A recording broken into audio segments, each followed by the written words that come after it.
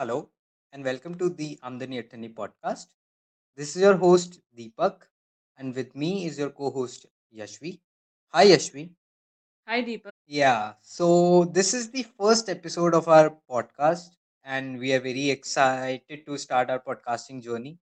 We both like to talk a lot about different businesses, startup ideas, uh, any recent news about any economic policy impacting the business arena or any new business model. And so we thought, why not give our voice a platform wherein we can discuss about these things, and our voice will get a reach, and also we'll get a perspective from different people through their feedbacks. So we are very excited to discuss a lot about different businesses, share our insights, get some valuable feedbacks. So we request you to provide us your valuable feedback and show us some love and support. With this, we would like to jump into our first topic, which is Nokia and its impact on economy of Finland. So Yashvi, Nokia is a name, is a brand which does not really needs an introduction, because most of our listeners and we ourselves have used Nokia phones at some point of time in our life. But just to give a perspective, just to just to let our listeners know how Nokia evolved, when it was started, what was its core businesses, how it grown into such a big brand. If you can give our listeners a brief introduction about Nokia. Okay, so Nokia was not started as a mobile phone brand that we all know now. It was started way back in the year 1865 as a paper mill. Then it expanded into other industries such as the cable industry, rubber boots, tires, televisions, and mobile phones. From 1990 onwards, they had shifted their main focus into the telecommunications business. Here's a quick timeline as to the events that took place in and around Nokia from 1990 onwards. So, in the year 1991, the first GSM call was made from a Nokia equipment. Then these phones were commercially available from 1992, and within a span of just 6 years, Nokia had become the best selling mobile phone brand in the world. This trend continued way till the year 2007, when every second mobile phone sold in the world was of Nokia. That is, it had accounted for 50% of the world's mobile phone market. However, Apple had also introduced its first iPhone in 2007, which attracted a lot of users because that was very unique from what was being offered at that time by Nokia and the other major smartphone brands. So, since then, the market share of Nokia had been declining significantly. To cope up with the declining market share, Nokia had entered into a partnership with Microsoft to launch phones over Windows based operating system. But Microsoft at the time was also facing tough competition from Apple and Google, and therefore this partnership could not sustain for a long time and it didn't work out in the long run. Then Nokia had sold its mobile division to Microsoft in the year 2014 and Nokia phones ceased to exist from then. In the year 2016, Nokia re entered the market with the help of HMD Global. Yeah, so in year 2016, they actually entered into a licensing agreement which with HMD Global, which allowed HMD to offer phones but under the brand name of Nokia. So that was one of the significant steps. Also, just to add one more thing, from 2013, Nokia is prominently in the business of network hardware and software provider. So what they does is, Nokia has this segment or a section called as Nokia Networks, which is a data networking and a telecommunication equipment uh, section. It's the world's third largest telecommunication manufacturer, And Nokia networks also helps in implementing and building 5G networks for different operators across the globe. So that was overall a brief history and evolution of Nokia. Now, Yashvi, it is also very important for us to understand the size and magnitude of Nokia on the economy of Finland. So, if you can brief us about some uh, important information with how Nokia was important for Finland.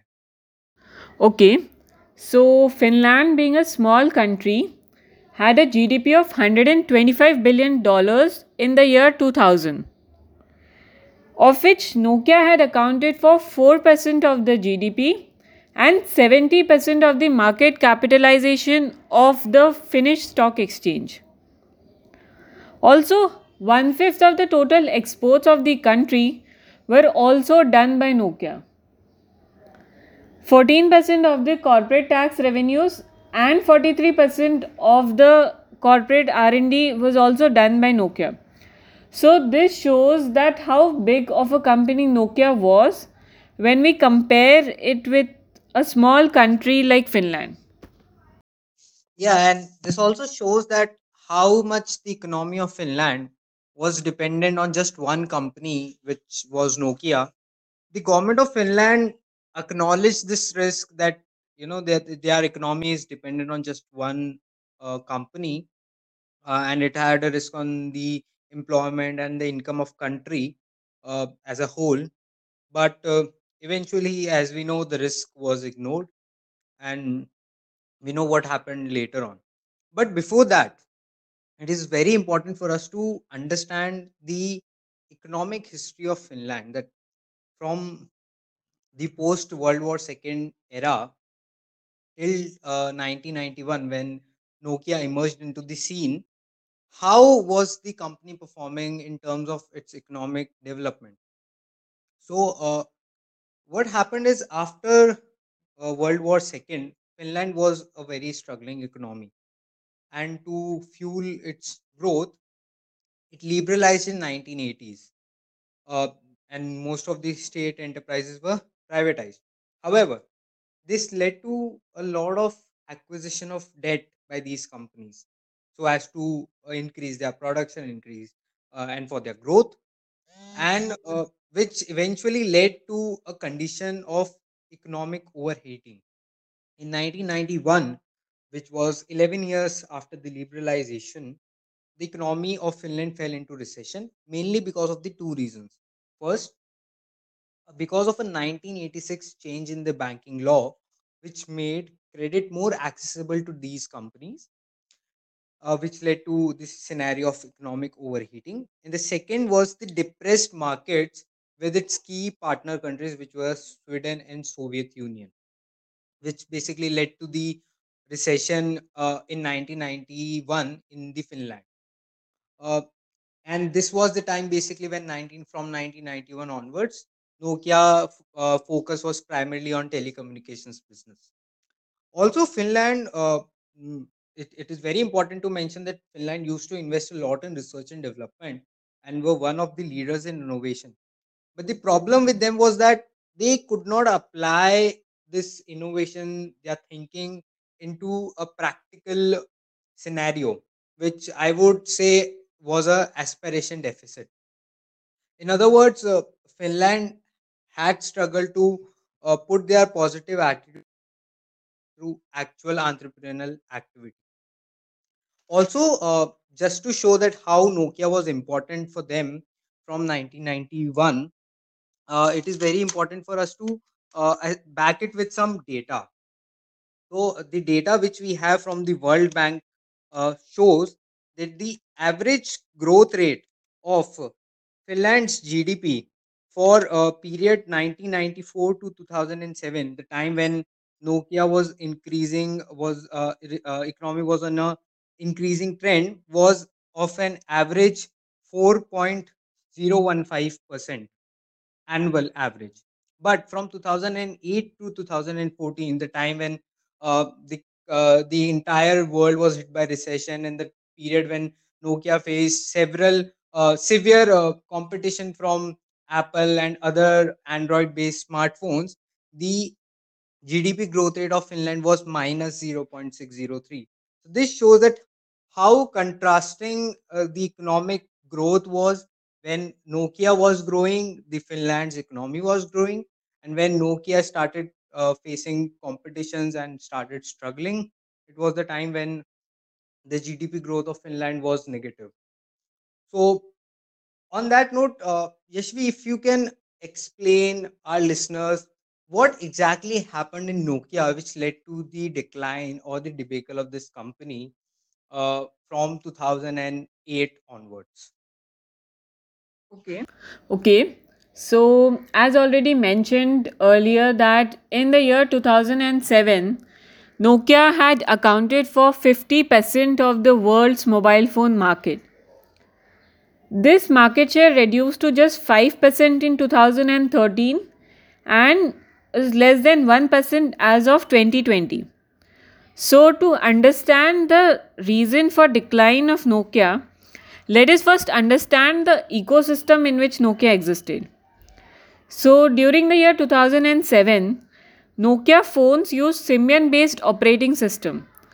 This operating system, being very popular at that time, was also used by the major smartphone brands like Samsung, Motorola, Sony Ericsson till the end of 2010. But with the entry of iOS and Android, the use of Symbian was drastically reduced, and all the other major smartphone brands had shifted to Android. But Nokia wanted to create a differentiation for itself, and therefore it had opted for blue ocean strategy. Let us first understand that what are the different market strategies. One is red ocean strategy, wherein companies compete in the existing market space and they exploit the existing demand. So, here in our case, all the smartphone brands that shifted to Android were now working under the red ocean strategy. Blue ocean strategy is wherein companies create the uncontested market space and they try to create and capture new demand. So, here Nokia wanted to create a blue ocean strategy for itself, and therefore they entered into a partnership with Microsoft to launch phones over Windows based operating system. This partnership could not sustain for a long time because Google had stopped supporting its applications like Google Chrome, YouTube, etc. over those Windows phones.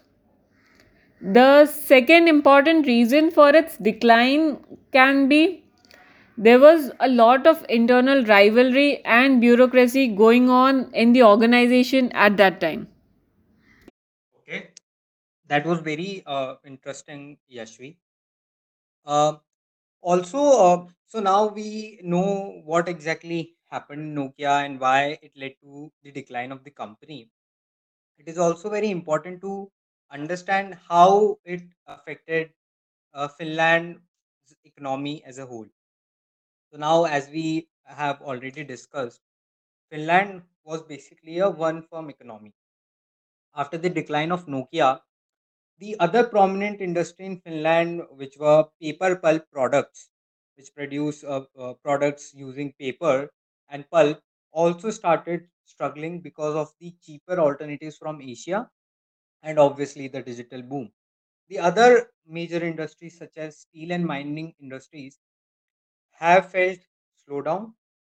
But since these were mostly owned by the government, this industry, rather than bringing income to the government in in this difficult time, instead became a liability for them.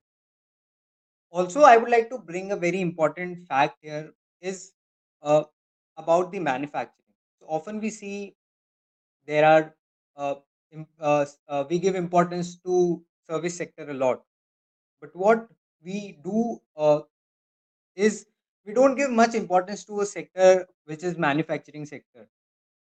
Now, I'll just try to correlate it with the current scenario of pandemic. As you can see in pandemic, every one of us were working from our homes. Me and you both are from consulting industry, working in banks, from the service sector industry.